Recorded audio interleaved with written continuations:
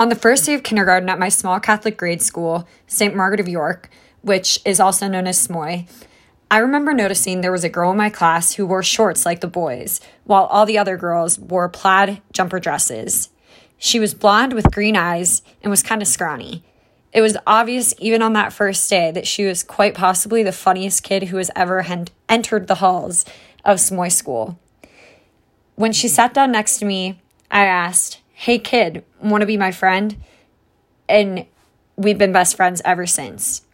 It's hard to explain, but my bond with Ellen is something that has truly defined my life, from grade school to high school to college to adulthood. We've been by each other's side, and I know we always will be. What makes our friendship so special is that even though we're different, we complement each other perfectly. And somehow, as we've grown up, changed, and gone through our own phases, our sense of humor, our interests, and our lives sync up.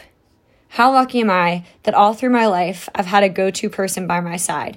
Through all my low moments and high moments, I've had a friend, a true sister, laughing and loving me along the way. Who knew the best thing that would ever happen to me at school would happen on the first day of kindergarten? I'm so thankful for Ellen.